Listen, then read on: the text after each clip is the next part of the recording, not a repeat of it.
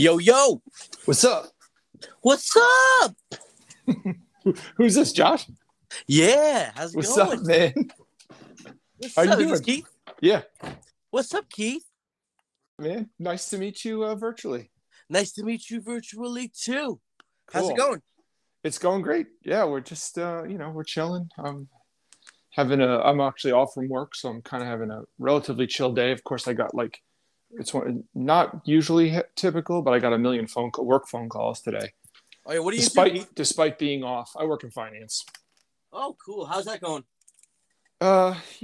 It's going. It's good. Pays good, but it's stressful. So Yeah, it's a give and take, man. Yeah, I got a lot of cousins who work in finance and shit. Is that right? Yeah, well, my mom's side's Indian, so you probably have cool. a lot of Indian coworkers. I don't know if you do have some. do. I work on a small team. Okay, cool. Yeah, so it's I don't have actually many colleagues at all. Oh, I hear you. Where do you live, Keith? Bay Ridge, Brooklyn. Oh, Bay Ridge. I was Yeah. just at Tannerine recently. Oh, you were? Yeah, it's good. Yo, Tannerine kicks ass, man. Yeah, dude. I get the veggie platter. Yes. It's like those really dark greens with the caramelized onions on top and the lentils. Yeah, oh man. Oh yeah, I'm in That is Canarsie, good. so I'm not too far. Yeah. So okay. So you're where your studio is. Yeah, exactly. Cool. It's a real home studio. That's awesome. Oh, so is it in your house or like part of your house or something like that? It's in my basement. Nice. Okay. Cool. You got to come by and hang out, man. Definitely. Do you play any music? Absolutely. What do you play? Guitar. Oh yeah, we got to get together. Yeah. We got to do a little rocking. Yeah. Yeah. So by the way, and I don't know, Dan, did you join? Not yet.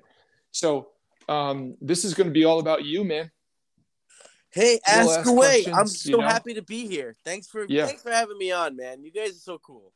Yeah. So you know what I'm going to do too? So we have an intro. Cool. I'm going to do my intro. And by the way, we do this pretty, we're pretty chill. Like it's very candid. So I often don't edit the podcast. No problem. Unless you like say something weird and you're like, maybe I shouldn't have said that. Yeah. And then you let me know. I'll keep it and totally I'm happy PC.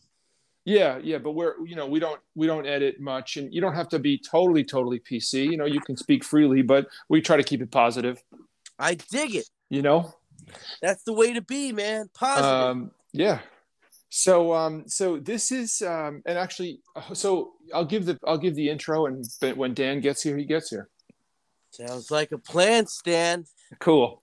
This is the Getcha Some Productions podcast. I think this might be episode 60-ish or maybe 61. I don't know. Yeah. We are a podcast covering all things related to music production, from the first note to the last fan and everything in between. We create music and we seek to inspire others to do the same.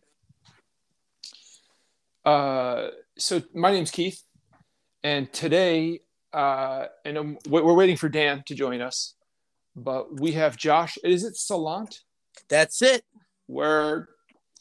So Josh Salant of Salant Sound Studios in Canarsie, Brooklyn, and we're going to check out Josh's gig. And wait, was that Dan? Let's see. No, it's me. Oh, Dan, what's up, dude? What's up, Dan? Hey, dude. How's it going? Wow, man. Yo. So do we have 3 hippies in a room right now? Pretty much, dude. No, man. It's 2 hippies in a suit. Right. Right? I mean, right now I'm wearing a nerd. Yeah, man, I'm such a square. Much. Let's nerd out, man. Nerd out all day. Yep. Dude literally would roll up to rehearsal in his like suit and tie back in the day. Nice. Oh yeah. Yeah, and the briefcase and everything was hysterical. Oh, what band are you guys playing? We're not in the band right now. Hey, that was like Jolly Ship the Whiz Bang, man. That was like, oh, we are. Yeah, well, we're sort of, we're in the handshake. Dan and I are just, like lifetime collaborators. Yeah. Yeah. But Dan lives in Virginia. Oh, we're in Virginia. Like by you know where Richmond DC is? Oh, Richmond. Okay, that's not by 2 hours south. Yeah. I was just talking to my buddy. He was out in Virginia Beach, old punk rocker from the 80s. Nice. Yeah. Nice. So Dan, that's the whole scene. Virginia Beach. Yeah, that's the whole scene. Oh yeah, big scene, right? What scene is Virginia Beach? Yep. Or it's just the Virginia Beach scene. Like a spot, like obviously it's like a tourist area. You know what I mean? But it's got that sort of like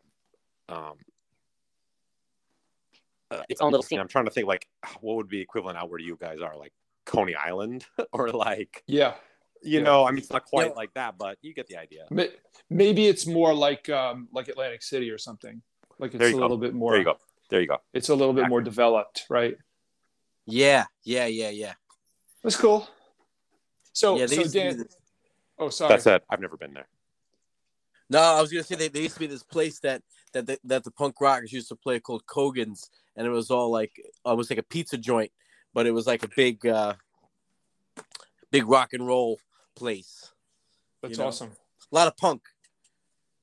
A lot of Virginia punk, man. Beach punk. Hold on. The toughest of the toughest. Here, turn off that Wi-Fi. Am I still there? You hear me? I can hear you. So Dan, I gave part of the intro, but I was. Can you hear me? Yep. Yo. Hello. Yo. Yep, we can hear you. I can hear you. This is good. I can hear y'all. So I gave half the intro. I just got up to the part where this podcast is usually a business meeting between me and Dan, and we just put it all out there. Like we're trying to figure out how to build a music empire in full public view. So every business meeting is just live, and we just show everybody the peek behind the curtain. But when we can and we like to, and we want to do. Oh, you're back? Yeah. I'm still working my way through the intro. Sorry. I was. So what I was about to say was that what we like to do sometimes for a change of pace and to get some new blood on the podcast is to do interviews. So we're so psyched to have you on the show, Mr. Josh Salant. I'm psyched to be here. Thank you guys so much for having me on. Truly a pleasure. We get to hang out and nerd out a little bit. Nerd out. So Dan, I don't know how much of this background you know, but Josh has a studio in Canarsie, Brooklyn. Canarsie. There you go. You said it right. So we I think just like we want to get into everything all about you, because when you're the guest, right? So I want to know, like, let's start from the beginning. Like, how'd you get into music? Like, tell us about some of your early bands, like all that shit. Yeah, definitely. Well, I got into music. Well, my dad's a musician. He plays bass and he plays guitar and he sings. Nice. He wasn't he was more of a hobbyist, but he used to play some gigs in the 70s with like a salsa band and some like rock and roll bands in like the 60s, like mid 60s, like when like Deep Purple was rocking the radio. Mm-hmm. So he kind of left the instruments around the house, and me and my brother would toy around with them, and eventually we started playing for real. And what's your brother's name? School. I'm sorry? What's your brother's name? Oh, my brother's name is Sean. Right. Okay, good. Yeah. Yeah. So, my dad tried to start me on guitar, like when I was like probably like around 8 or so, but I failed miserably at it. But my brother, he's 2 years younger than me. When he was 8, he picked up the guitar and he just ran with it. So he's a professional guitar player. He's been playing guitar for, over 25 years. Cool. And then, I started playing bass in bands. And we started having, we had our basement. We started jamming down here. And then, I was talking to my dad. I said, "Hey, Dad, I think I want to really learn how to play the drums." And he's like, "Oh, well, I have a drum set in the attic. It needs some parts, but we were able to get some parts. We went to Sam Ash. We got some parts for it, like maybe a kick pedal, some hoops, some skins, stuff like that. And we just had the drum set up there. So we started having rehearsal down here with some drummers. But drummers are very flaky and they don't show up. So I started playing drums just to fill in, and then I became a drummer. I started playing drums when I was 15. I'm 34 now. So It's going on 20 years playing the drums, and it's been fun. It's my main gig. We have a great time. I work with a lot of artists that come down to the studio who need drums, and I'll just be like, the quote unquote session drummer. And I'll just try to do exactly what they need and keep it groovy and keep it sexy and keep it moving. Mm-hmm. Wow. Session player. That's the real deal. That's like, I mean, I'm learning like, I'm starting to play like, I'm starting to learn how to play like death metal, Okay. I mean, I play all kinds of stuff. I play classic rock. I play funk. I play blues. Really whatever it comes down to, mainly in the rock genre, like indie and folk and punk, and metal. But now I think one of the final frontiers for me is, of course, there's always jazz, which is the huge final frontier. But I want to learn how to play like really fast double bass so I can keep up with whatever they need. Sure.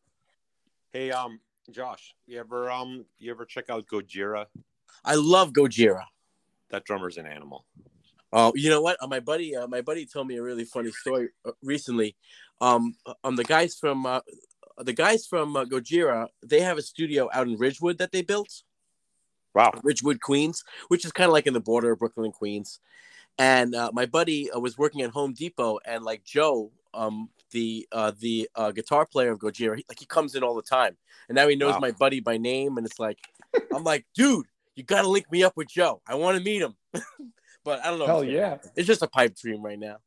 Right. But it would be awesome. Keith probably doesn't know Gojira as well as I do, but I'll send you some links. That drummer, he does a lot of really cool stuff for a metal drummer. A lot of grace notes, a lot of ghost notes and stuff. Oh, and, yeah. He's got a real unique guy. Stuff. Yeah, the couple of things you sent me were like all real pocket stuff, right? Yeah. Like really just like getting it and just like getting that nasty look on your face, like you smell something bad. Yes. And just getting the ugly drummer face. Yeah, digging in and going. Yeah. Hell yeah. So what's your that's really cool. I'm into all the stuff you're doing, and I like this drummer, like session drummer thing that you're doing. Like you have your studio, but like obviously you recognize the fact that drummers are tough. There's not that many of them, and people always need drummers. And it's like a desperate, like for singer-songwriters, I feel the pain, you're always looking for a drummer.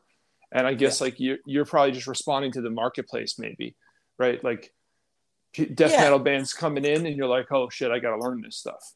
Yeah. And you know what? Like a lot of people write music, but maybe they don't have rehearsals with people. Maybe they can't, lock down people to jam with and stuff. Or maybe like their drummers aren't used to being in a studio setting, which is different, everything's under the microscope, you really have to play tight and you have to not play too washy so it doesn't bleed into everything. There's like a little finesse that you have to do. And like, it's just skills. really like it's just a skill set. It's something anybody can learn and just practice. But like a lot of drummers, maybe they don't play with a click track. Maybe they've never been in the studio before and they don't really know the nuances of recording and stuff. So like if they don't have a drummer and they need somebody and I'm here and I don't want to be in the control room by myself, being bored, I'd rather be out there with the band and have some fun and put down something. I mean, when it comes down to it, if you get the basic tracks, drums, bass, and guitar, or even just like drums and guitar or drums and bass, something that has a foundation. Once you lay that down and it feels good and it sounds good, then you can layer everything else on top and you can flesh it out. But you have to get that initial takedown, Mm-hmm. So, I'm used to that. I'm used to, doing long takes and stuff. I've recorded some albums to tape and stuff. So I'm used to, being able to kind of like, I'm going to play it till it's perfect, guys. Please bear with me. What I mean? Wow. Yeah. So you're a worker. Perfect enough. You're a workhorse. What's your like main, if you said like, this is my main style, or this is the this is the drummer that I'm most like what's the thing that like, cause I get it. Like you're a session guy, so you can like, you're trying to do all these different things, but what's your like, the thing that like makes you happiest or that you like go for, Yeah. I would say like a lot of my influences are like classic rock, So like, one of my favorite drummers, he's kind of like very underrated in my opinion, is like Nick Mason from Pink Floyd. Because Nick Mason, he like plays behind the beat, like way behind the beat, and he like hits the snare just the very last second, and he just makes the whole thing groove. Or like AC/DC is one of my favorites, where he just holds it down and makes it feel so good, Yeah.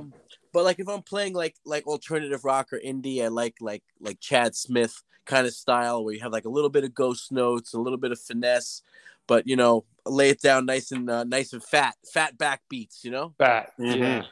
And then if I'm playing like metal or if I'm playing doom, I like to take influences from like 90s American metal, like Pantera and Megadeth, Slayer, so that like that, those kind of guys. I mean, what it comes down to is every band's original and every piece of music is original. So I just try to write parts that just fit the best for that song. And I just want to make the artist happy because it's their work, It's not really about my drumming at all. I just want them to feel like, okay, this is going to really like enhance my song. If there's a fill they don't like, I don't play it. If they want me to play a specific fill, I'll play it, Mm-hmm. So that's what I try to do. I try to, make it feel good. Absolutely.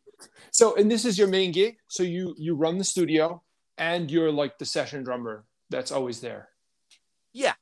And like if the band has a drummer, I mean, it's even better because I can, they can do what they do and I can start working on mixing and start working on sounds, while they're getting takes out in the live room, I'm already in the control room and I'm mixing and I'm playing with some reverb and some delays and I'm just trying to capture the vibe. So when they come into the control room and they listen back, they can decide if that's the vibe they're going for or not, or if they like the take, or if they like the way the mix is headed. Like I can just kind of get like I can get like some instant feedback. Yeah. Yeah. So anybody I know you did. I just because I noticed on internet. Is it James Carancio? Is that how you supposed to say his name? Yeah. He just did his record, right? Yeah, we've worked on maybe like 5 records together over the years. Yeah, I mean, I heard a couple. He's been posting stuff online. I heard a couple tracks, and I thought it sounded great. So that sounded awesome. Who else are you working with, or if there's any? You know what? Like, so we want to give you a spot. So first of all, what's your website? And I saw you have like the Facebook. Is that your main spot to get people to hit you up? Yeah, I mean, Facebook, Instagram. I also have a website, salantsound.com. Okay, good. Yeah. And that has links to like YouTube and stuff. I have stuff on Spotify. I have stuff on YouTube. If you just look up my name, Josh Salant, Salant. Yeah. And we'll link to all of it. So I'm sorry, Salant. Yeah. You can't spell your own last name wrong. We'll link to everything. You send me all the links, and then when we put the show out, we'll just put links in the description so people can just click. Yeah, thanks, guys. Yeah, I absolutely. appreciate it. Yeah, So, but Jim is one of my good buddies too. You know, we have so much fun making records together, and he's yeah, just come such a long way as an artist. You know, he started out as just like a singer songwriter, folk. You know, a folk, and now he does a lot of indie and stuff. And now he plays electric.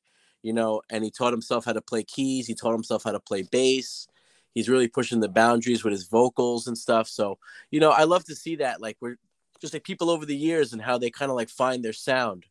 You know, it takes a long time for an artist to discover what their sound is. You know, and I think that Jim, like over the years, he just has been honing in on his craft, and you know, he makes the records for himself. You know, for him, it's just about how he can make the best record. You know, yeah. and That's great. So wait, so I how appreciate long that. have you been? How long have you been in the industry with your studio and doing this work? Well, I officially opened my studio in 2014. Okay. But I was running it since 2005 or Wow. so. Wow. You know, I was just running it. I mean, I used to work at Sam Ash Music, Right. and you know, I had a lot of fun there. I made a lot of friends there. I mean, tons of musicians. I was working like 10 minutes from my house, so 15 minutes from my house. So, you know, I mean, it was great. Everybody from the local music scene I got to meet and hang out with, and you know, but you know, so while I was working, I was building the studio. I was taking sessions. I was working out the kinks. Right. I was learning stuff. You know, so I've been running it since 2005. The first record I ever made was my thrash band in 2005. The band was called Name Your Poison. Nice. We used to play in high school together, and we all lived in Canarsie. So it was great. It was like, hey, you guys want to have rehearsal? Yeah, sure. I'll be there in 15 minutes. Nice. Like now, you know, we have to schedule a rehearsal in like 2 weeks in advance because everybody's so busy. Yeah. Everybody's adults now. You know, we were just kids. Right. We were 15-year-old kids.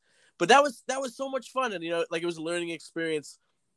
You know, and I don't know. I try to make my records like classic records. Like I try to have everybody in the room together, and all their amps are isolated, but they're all in the room and they all get the takes together. So if one guy makes a mistake, we can just punch it in. It's all on separate tracks. There's no bleed through, you know.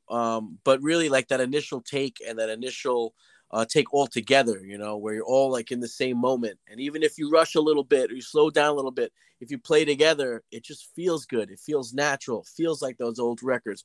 Get the energy on there, right? That energy. that vibe. Yeah. You know, you can do the a la carte thing, you know, where you can just like lay down the drums and then quantize them and lay down the bass and edit them. But it just, to me, that's just not my style. It just doesn't, it never feels the same. You know, and listen, if your band's going to be here while your drummer's tracking, you might as well just like play a little bit. And if we can get some keeper takes, awesome. If we don't, we'll just punch on top of it. You know? We'll just redo them. But you're here, Keith, you know, just let's capture it. Why, Keith? Yeah, I mean, Keith, if memory serves, that's kind of how when we did some of our tracks, we would always have the bass playing along with the drum while the drummer's laying down. Like, why don't I just play direct along? You know, and like, hey, if those takes came out really hot, half the time we ended up keeping like my first or second run on bass. You know, the vibe's there, and sometimes even guitar. Yeah, definitely, man. I mean, you guys are in the same moment. You know, exactly. You're gonna capture. You like. Well, I guess sometimes I work with like younger clients, you know, who are like maybe like 16, 17, or maybe even like 20 or 22 years old, you know, and it's their first time in the studio, but they've been rehearsing, you know, they're always in the rehearsal studio with their band and they always play together. So I try to set it up where it's like, guys, it's going to feel just like rehearsal, but you'll be able to hear everything perfectly and you guys can play together and it's going to feel good. Nice. Listen back, you know, and see how it feels. So you've been, so that's, you know, that's a minute. You've been doing it for a while. And I was curious about like, what are some of the big changes you've seen like over the past decade or so? And like, have you noticed any change just, you know, in the creative process or, you know, in the industry?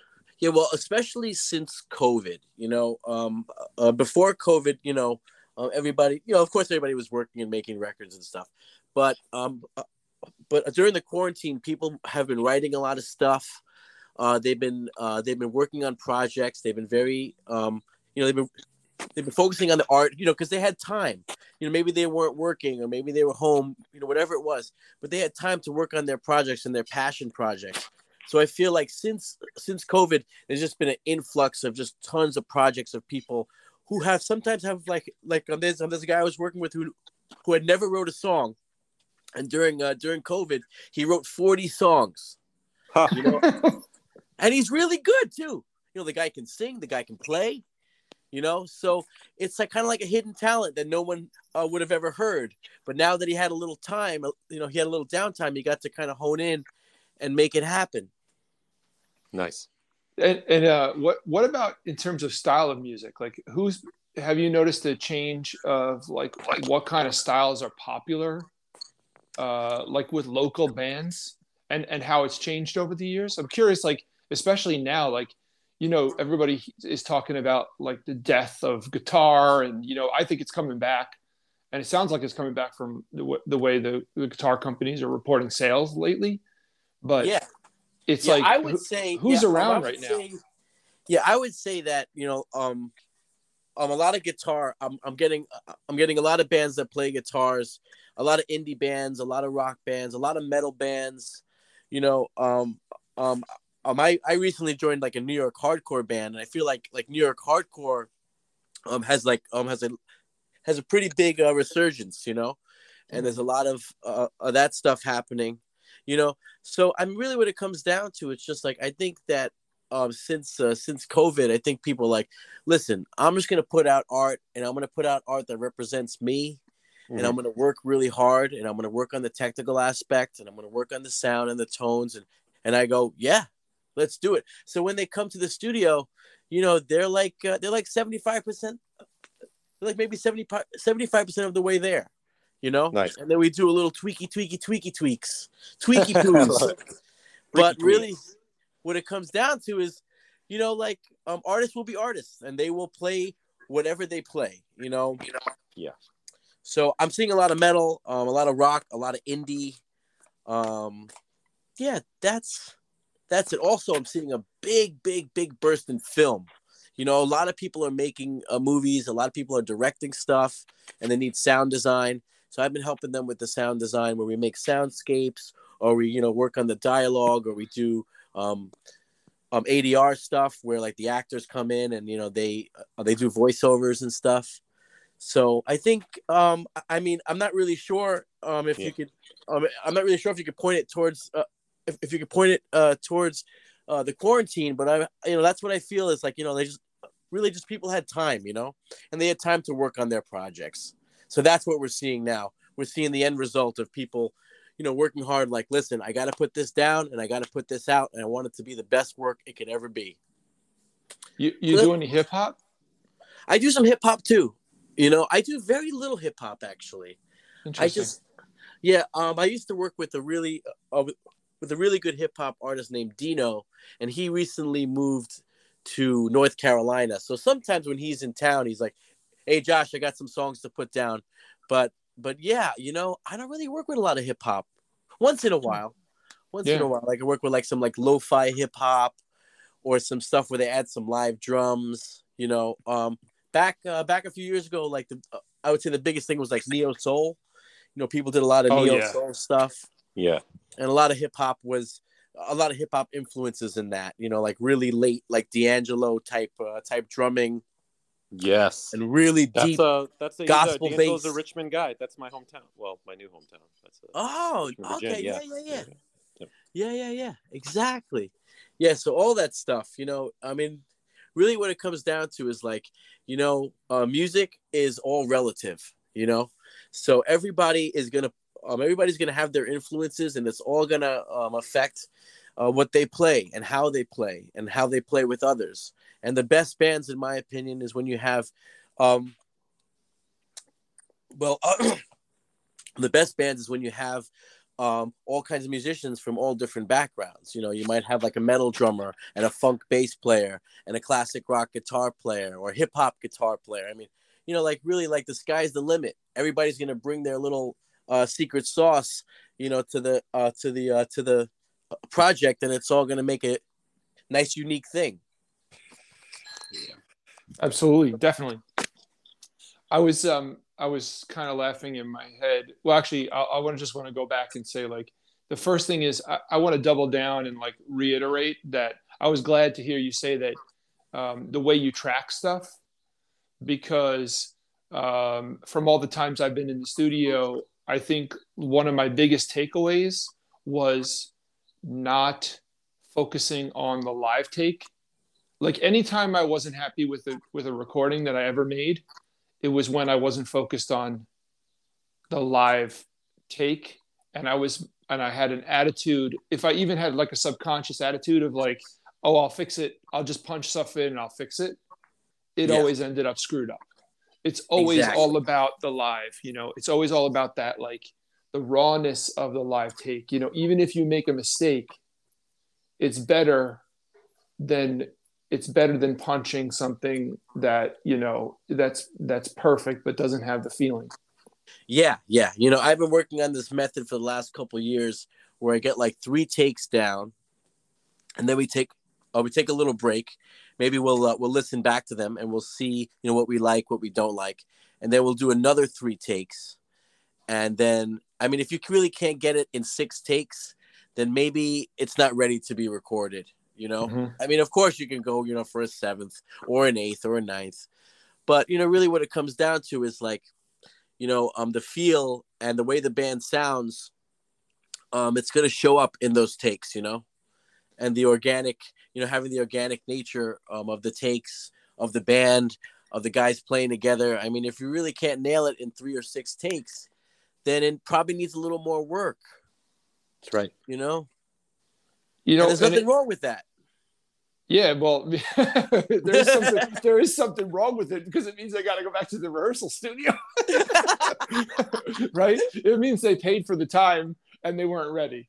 Which is, I mean, that's it. That's the learning experience. Like, I think like also a lesson for people is like, if you end up in that situation, and it's actually, I'm sort of like, it's occurring to me that, you're like, since it's like a 1-man shop, do you have an engineer, like assistant or anything like that? Or are you just running it, just you? It's usually just me, but yeah, sometimes the band will bring in a producer.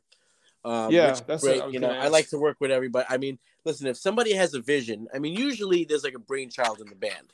Sometimes it's a guitar player, sometimes it's a drummer, right. Sometimes it's a bass player, but somebody has a vision of how they want the band to sound. Maybe they wrote the song or whatever.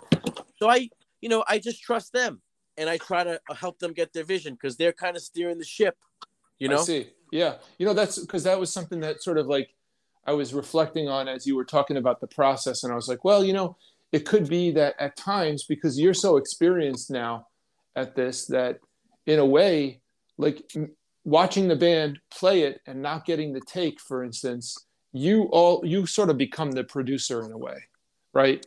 Because you're just going to have to say, look, guys, you're not, this is not happening right now. And, and here's why, Yeah. Well, sometimes I'll just give them suggestions, Yeah.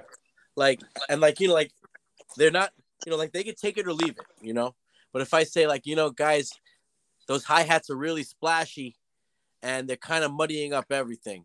So maybe we should tighten them up or hit them a little softer, or maybe the guitar player is trying to do too much in the basic tracks, maybe stick to the chords in the basic tracks, and we'll overdub the solos and we'll overdub these little melody parts. Let's get a nice tight take, Mm-hmm. That's what I go for. Simplicity. Like a lot of bands, especially like in the past, they wanted to come in the studio and do like 10 songs, and, I've done it, I've done it where I just set them up live, and then, they lay down the takes, and while they're working on the next one, I'm kind of mixing and, doing a quick mix and exporting and, working on the next tune. But I try to tell the bands, like, listen, why don't you come in and we'll try to get like 1 or 2 songs down. I mean, and we can get it down completely, soup to nuts, drums, bass, guitars, guitar overdubs, solos, vocals, background vocals, percussion. We could do that in a day for 1 song, Mm-hmm. As opposed to getting, 5 songs done kind of crappily, you know. Mm-hmm. Quality over quantity, you know. Mm-hmm. But I mean, it depends. Sometimes it's hard to, with the availability of the band members. Sometimes it's hard to get people, people's down to the studio. So sometimes we do what we got to do. But in my opinion, it always works better when guys focus on like one tune and they really make it perfect. So they're proud of it. And now they have a single, and they can make a video for the single and they get a little buzz going. Maybe they can get a little crowdfunding going. I mean, you don't have to spend, you don't have to spend a lot of money, making a record and making it really sloppy and, trying to get it done like stupid fast, Sometimes it's better to just make some quality work. I mean, I think a single is better.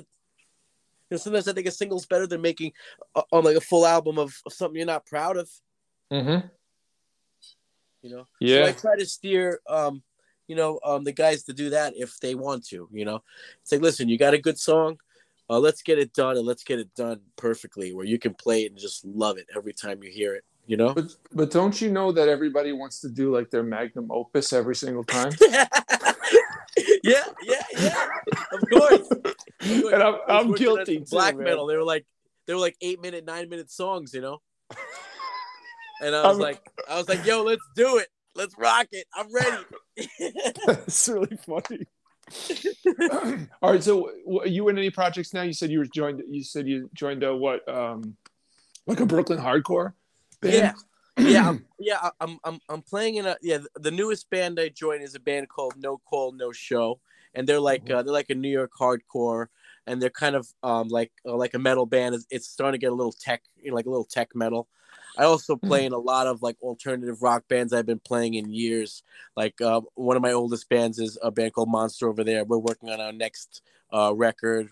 And I joined a surf band, like a surf punk band called the Coffin Daggers. And they're signed to Cleopatra. And they're working on their records.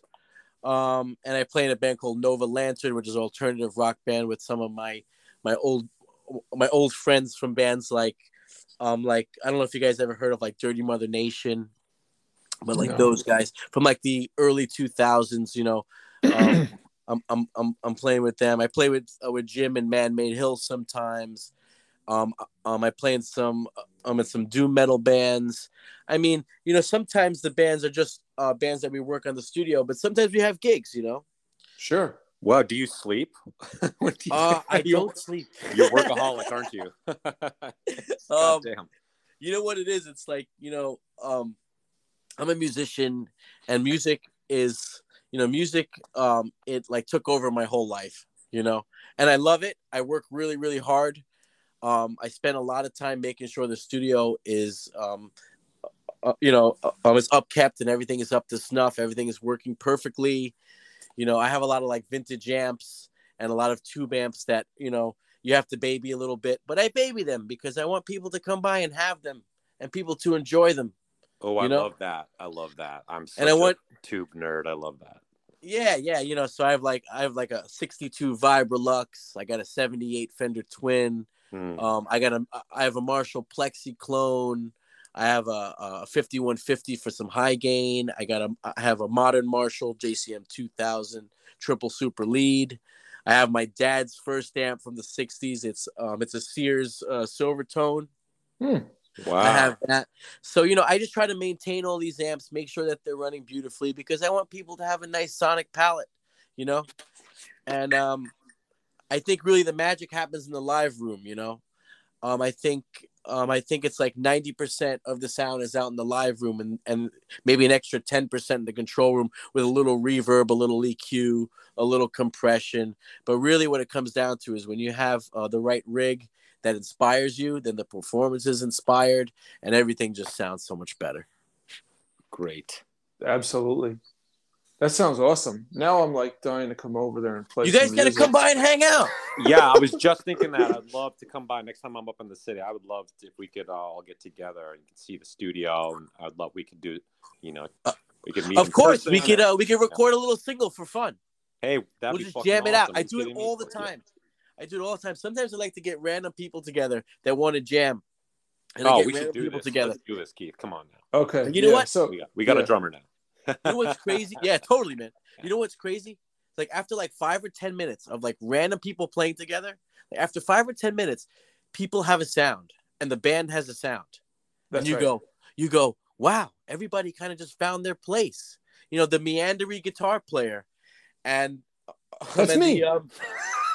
Yes, it's the laid back stoner drummer.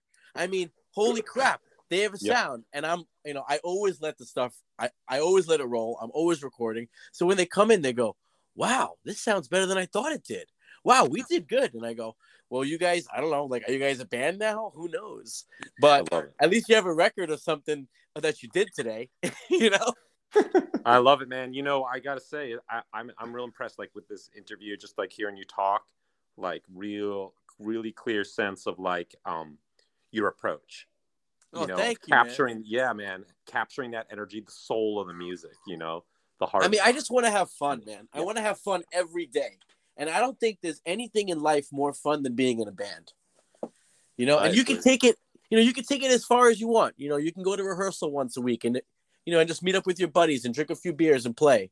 Or you can take it on the road, Yeah. I mean, that's one band I forgot to mention. I play in a classic rock band.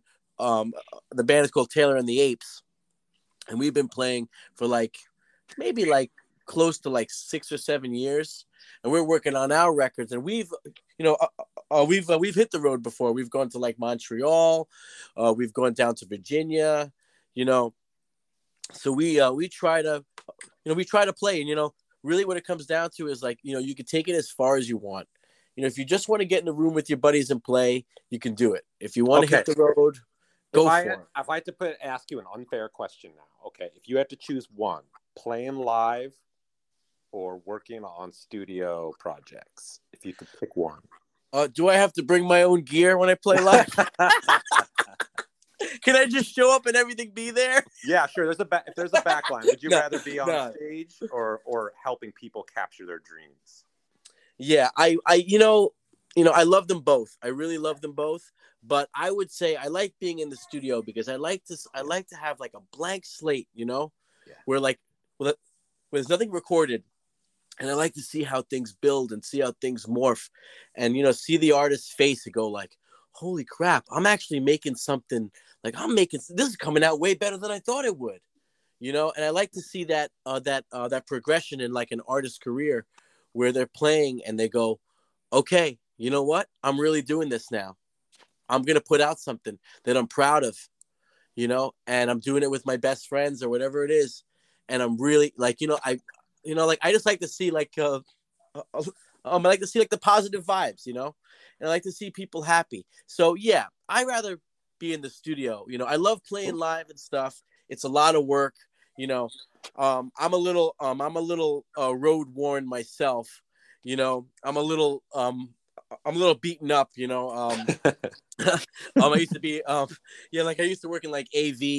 So I used to load trucks and set up conferences and stages and stuff. So I work a little slower now live. I actually got a little small drum set that I bring now. It has a little 16-inch kick as opposed to a 22-inch kick, and it fits in my van, and I could lug it easily, and it makes my life a whole lot easier. But yeah, I think I really like to be I like to be in the studio because I like artists to be able to just play in the playground here and not have to worry about the technical aspect, and they could be artists, and I could just do the tech side and help them get what they want to get. Awesome, dude. Awesome. So there's, I guess, first of all, this is a fantastic interview. You are hilarious. I'm really psyched. You guys are hilarious. Yeah, I'm psyched we hooked up. Yeah, we're having fun, man. That's what it's all about. We're musicians. So let's talk about dreams, man. What's your dreams for your studio? Any of your projects? Where do you want to take it, or anything you're trying to upgrade, or I like to put people. I'm sure you're thinking about it, but part of the whole thing with this podcast is sometimes if you force somebody to say it and it's also recorded and it goes out into the ether forever, it's you know what I mean? You never know. You never know. Self-fulfilling prophecy. Right. So Yeah. so roll with it, you know. So what? So yeah. So what are you thinking? You thinking you're going to expand to like a giant studio and maybe like have the Stones in there or something? I don't know. You know what? That would be awesome. That would be awesome. I mean, I work with like all like local musicians and local artists, and I love that aspect of it. Mm-hmm. I don't know. I mean, well, this might sound kind of cheesy and stuff, but I feel like I'm kind of living my dream right now. Yeah. I feel like I mean, there's so many times people go, "Hey, listen, Josh, I wrote this song, and you're the first one to hear it. Let me know what you think." And I go like, "Really? Me? You're gonna let me hear your song for the first time? Okay." And I hear it, and I go, "Man, that thing is great. I mean, the rhythms are built in. The drum parts are built in already. I can hear it. You have a good song." Because if you have a good song with acoustic guitar and vocal or keyboard and vocal, right, and the song is good, you can always flesh it out, as opposed to throwing the kitchen sink in and trying to make a shitty song sound good, more instrumentation. We need 97 didgeridoos, what was that movie? Walk Hard. Yeah. Yes. Yeah. But I mean, I just want to take this as far as I can take it. I would love to have a nice space where I can record some orchestras and some big bands, and just give people, all the space they want to do what they do. And, if they want to do, crazy things like break glass for sound effects and stuff. Cause you can't do that in my studio. My studio is small. If you broke glass around here, I'd be cleaning it up for a month. You know what I mean? Yeah. Yeah, I mean, I just want to work with artists who want to work with me. I hope that I could just, I'll help them out on the technical side, the side they don't want to do, the organizational side. A lot of people aren't organized. A lot of artists aren't organized. I try to run a really tight ship with my tracks, and I try to just keep it so, like the way I work on it, not to get like too technical and stuff, but I try to have, I try to make records like I'm working on an 8-track analog, recorder, I try to have all the instrument groups come down to 8 faders. I have drums on a fader. I have bass on a fader. I have rhythm guitars on a fader. I have what I call like auxiliary guitars on a fader, like maybe they're melody parts, or just maybe they're like the rhythm guitars are clean and the auxiliary guitars are heavy. And then I have solos, and then I have keys on a fader, and then I have lead vocals on a fader, and I have background vocals on a fader. So I try to have a little bird's eye view of 8 faders that I look at, and I try to get the mix from there. And of course I'm working digital and I have unlimited tracks, but I try not to get bogged down into engineering. I try to focus more on producing. I try to have the engineering down to a science where I don't have to get stuck in the technical mess, and I could just zoom out and go, okay guys, here are the 8 faders, let's make it rock. And let's just, and like really that's how I work. So I just try to focus on the art, and I just have a mind on the technical side, because a lot of people just don't want to deal with it. I don't blame them. A lot of people have home studios and they go, "Oh, Josh, I don't know how you do this." Whenever I, they tell me like whenever I try to record at home, I get so tired. And the first thing I tell them is like, "Well, is your stuff all set up, or are you setting it up every time?" And they go like, "Oh, well, I got to set it up every time." And I'm like, that's the first, that's a pitfall, because that's, that takes up so much energy.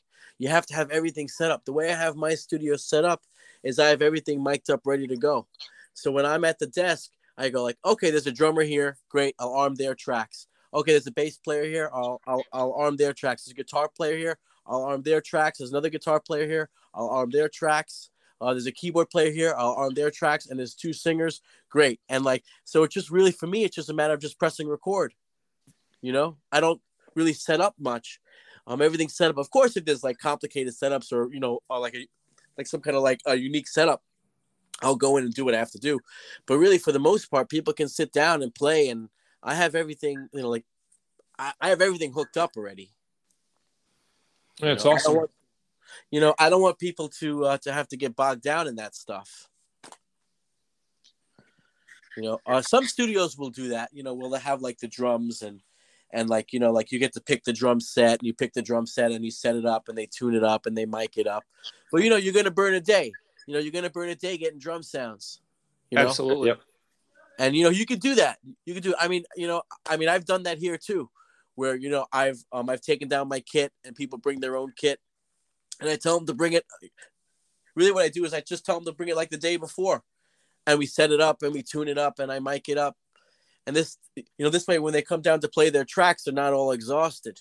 Oh my God! You know what? You hit the nail on the head. That was like my least favorite part of going in the studio was spending 4 to 6 hours listening to just like drums getting hit one at a time. Yeah, kick, snare, tom, and yeah, hours. I'm like, why am I here? Oh. I mean, I'm a drummer, so I do this all the time. I'm always playing drums. I'm always tweaking. I'm always tweaking miking, and I'm always tweaking sounds. I try to do all that. I try to do all that legwork before the band comes, and this way I have like a little sonic palette that I can choose from. So when I hear the playing and I hear the parts, I kind of know which way to go. And then when the drummer comes in here, they can decide if they like the way I'm going or not, and we could tweak from there. Awesome. But really, what it comes down to is like, I just want the artist to be able to do what they can and do what they want, and not get tied up with all the waste of time. I want them to make use of their time. I want them to get songs out. I want them to have a quality product that they love, and I try to work really what it comes down to is I just try to work fast and efficiently, but I'll do whatever it takes to make it happen. Sometimes I work with artists who want to tune every single word of their vocal. They want to tune it, they want to do some tweaks to it. And you know what? We'll do it if that's what they want. But they find out soon after that, their initial take sounded really good. And maybe there was a couple words that needed some help. But there's a lot of rabbit holes people can fall down, can go down, and a lot of pitfalls that people can fall down into. So I try to avoid those pitfalls at all costs. Yeah. And I can tell you from experience that I've been diving into those. I've dove into those pitfalls, and I've dragged a couple people with me. Oh yeah, are you kidding? Unfortunately, I'm working with the guy right now, and he's been working on the same song for 8 years. Stop. Yeah, and you know what? I tell him, I'm like, and like, really, what it comes down to it, like when we're done, he goes, "Oh, Josh, the mix is beautiful. I love the mix. And I'm like, great. I said, you should release it. And he's like, yes, I'm definitely going to release it. And then, maybe 6 months pass, 8 months pass, maybe a year passes. And he's like, okay, so I have some tweaks. I'm like, let's do it. I want him to be happy. I'll do whatever I can to make him happy. But there is, there comes a time where, you start getting, what is it called? It's a ear fatigue. Yes. Ear fatigue, and you get to the point of diminishing returns. Right, where you hear things that just people won't hear. I try to keep. I have a lot of little things to watch out for. I'm always watching EQs and levels and stuff, and edits and all kinds of tracks, and it's a lot of like little things that you could zoom into. But I try to focus over the years. I just try to focus on zooming out and listening to the big picture, and trying not to touch too much, and trying not to overdo it, and trying to just really paint with like broad strokes, and let people really have their art come through, and not get tied up in all the little frivolous details of this and that. I mean, if I hear a frequency that's really annoying me, I'm going to grab an EQ and I'm going to fix it. But I'm not going to sit there with the EQ for 5 minutes or 10 minutes and sweeping around, because that's a waste of time. Yeah, and I can. a waste of brain power. I can sympathize. I told Dan recently that all my recordings from now on are going to be live. Yeah, You I know, think it's that's like the what? best way to do it. Yeah, you know, it's like, it's also, you know, it's the perfect time for it because people don't, you know, people consume media differently now. So it's like you can just put out the same song. Like this dude you're talking about, he could put out the same song every month and nobody would know the difference I because know. because it's like now media is like different. It's there's an impermanence to it, and so like you can just be kind of in the flow and just keep releasing and releasing and releasing and like just, you know, do your thing. And you know, maybe it'll become like a, you know, a classic record for all time, or Yeah. maybe it won't, you know, but you're not going to know. And who knows, you know, I don't know. Everybody's different. So I'm not going to say, but for me, I'm just like feeling alive a lot more. Yeah. And you know what? Like, you know, like once you get down a real take and you're proud of it and you're happy with it, then you can move on and you could do more art. You know, you could do a different song. You could maybe you have a new toy, maybe you have a new pedal and you want to try it and you want to, you know, put that on a record. Maybe you've been listening to a band and you know, you have some different influences and you want to record a new song. I mean, you know, like that's what it comes down to. It's like a real artist, like, you know, they just want to get this stuff out and they want to get it out of their system. You know, they don't want to harp on it, you know, and sometimes it's the magic of capturing the first take. I mean, I was working with this punk band and they laid down 2 takes. And the first take was almost perfect, except there was a little mess up in the bridge. And the second take, they nailed the bridge, but the rest of the take wasn't that great. So I made a comp of the first take with the second take's bridge, and then we went out to the yard, and you know, they decided to crack open a bottle of Jack Daniels, and you know they were drinking that, and then they did about 7 more takes, and they were all worse. You know? that happened to me. I went to record a guitar solo and I wanted it to be like this big epic guitar solo. Yeah. And my idea was I got a 6-pack of Brooklyn Lager. Oh I was gonna drink. I was gonna do 1 take sober, and then I was gonna drink 1 beer between each take. I like this. And I did 6 takes, and we comped the first 2 takes. Yeah. It was like all the other takes were shit. Of course they were. Yeah. Well, you know what? After their like 8th take, I played them the first take, and they said, "Wow, I didn't realize the first take was that good." And I said, "Yeah, you guys nailed it." You know, maybe there's, you know what the thing is, like you could say like, "Oh, listen, guys, this first take is the throwaway, so just, you know, just play, and we're gonna do like 10 more takes." But the psychology of not stressing about that first take gives them the perfect take every time. Yeah, exactly. People overthink things. People overanalyze things. And really what it comes down to is like, you just want to be organic. You know, you want it to be organic. You want it to be natural. The more you tweak, the more you fix, the more you like, the more you move stuff, the more you edit stuff. You know, I mean, in my opinion, you know, like it just makes it worse. Yeah. It makes it worse, you know? So that's why I try to keep it organic. I try to have the guys do 3 takes and take a little break and do another 3 takes. And you know what? They, for the most part, they're always surprised. They go, "Wow, man, I don't think we could beat that second take or that 5th take, man. You know, the 5th take had a little magic to it." And I go, "Hell yeah. So let's use it. And then we'll overdub the rest. And, you know, you want to do a nice vocal on top? Go for it. You want to do a nice solo on top? You know, go for it." But the initial groundwork is laid, you know, and the really it just feels good, you know. It feels like it did tracking in the 60s, tracking in the 70s, tracking in the 50s, tracking in the 80s, tracking in the 90s. You know, I mean, you know, bands would play together, you know, for the most part. You know, the best bands were the bands that played in one room. I mean, look at Black Sabbath Paranoid. It was done in 2 days. Actually, I think it was done in 1 day. You know, and then they were doing maybe some little overdubs and mixing on the second day. I mean, don't quote me on it, but I'm pretty sure that's how it went down. But listen to that record; it's beautiful, it's classic, it's perfect. Yeah. Perfect. And you know, what you might see as an imperfection can be somebody's favorite part. Yeah. You know? That's so true. Yeah. So I don't like to cut out stuff unless they really, really want me to. Like, oh man, you know, I mean, like if it's really what it comes down to me is like I like to just play the track and I like to listen to it passively. Like I like to, you know, I'll hang out with the band, make some jokes, talk, eat, and if something like pops out at me, I go, okay, we got to fix that because it's like it doesn't feel good. But for the most part, like you know, like man, if you fix every little thing, it's just not gonna feel good anymore. It's gonna feel sterile. Yeah, I agree with that.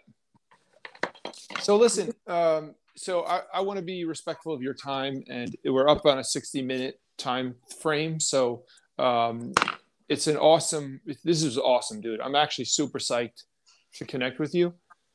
Same here, guys. I can't man. thank you enough. Well, first of all, you're welcome back on the show anytime. I would love to be on the show. We could talk about this stuff. You know, we kind of have a schedule going, but like, you know, literally, I think you could come back like, you know, every 6 months or whatever, or every year, and just, you know, give us an update or whatever. That sounds like a lot of fun. We also should definitely hook up. Yeah, you guys are always welcome to come down to the studio, man. Yeah, and Dan was just in town, by the way. So we missed the opportunity, but missed him. Next time. So before we go, just reiterate like any projects you want to like put out there. Obviously, Salant Sound is going to go on the website is going to be in the show notes, right? And what is the specific URL? Which one? Salant, the studio. It is salantsound.com. .com. Okay, good. Yeah, so I'll put that in the show notes. And anything else you want to plug, or you want to, you know? I mean, if you want to see what I'm up to, you can check out my Instagram at Josh Salant, or you can check out the YouTube. Sometimes I post little videos. But for the, you know, really, well, to be honest, I'm like constantly working down here, and I'm always making records. So I don't always have a lot of time to post stuff. So just come by and hang out and drop by. It's no pressure. You don't have to book a session. Just come by and hang, and we can do a little jamming. And if you want to make a record, I have everything that we need to do it. Nice. So let's have a little fun and party a little bit. Yeah, we'll take you up on that, Josh. Yeah. Yeah. Hell yeah. I would love to hang out with you guys, man. Yeah, we're gonna do it. Sounds great. Thank you guys so much for having me on the show. Yeah, thank you for being on the show, man. Yep. Yes, awesome. It's my pleasure. You know, I love to hang out with local fellow rockers like yourselves, like ourselves. This is what we do. Yeah, you know, and that's what, and I'm sort of like, that's sort of, you know, we Dan and I have the show, and we're not both local, but you know, I have a sort of like a little bit of a side mission to sort of like make, you know, try to like, I don't know, make more of a community, you know? Yeah. So, you know, just hooking up with people is, you know, part of the process. So, you know, we just made the connection, you know, and hopefully make some more. I'm also super lucky because my house became like an artist hub, you know? So I always have artists crossing paths, and I always have a bunch of people down here of all different, you know, from all walks of life. Sometimes I record like contemporary Christian all the way to like satanic black metal, you know? I do all kinds of music. So like, I like to just see like the meetings of minds and seeing how people talk to each other. And, you know, I mean, listen, you know, that's what it's all about, you know, having the artists connect, and your podcast is making it happen. You know, what would really impress me is if you got those two bands to do a collabo. Yes. We'll call it satanic black metal, contemporary Christian, disco, punk rock extravaganza. Yes. All right, dude. Get them moving, get them grooving, and get them praying. Talk about the politics. Right. Yeah, that's the one thing we won't talk about. Yeah, right. Yeah. Listen. Well, that's one thing about music, man. It's a universal language, right? So True everybody leaves their baggage at the door and does what they got to do. Mm-hmm. So we're lucky with that, at least. You know? Amen. Yeah. Yeah. I love it. Well, you guys are the best, man. All Thank right, you guys dude. so much. Yeah, Nice you're meeting you. right back at you, Adios. homie. Later. Later.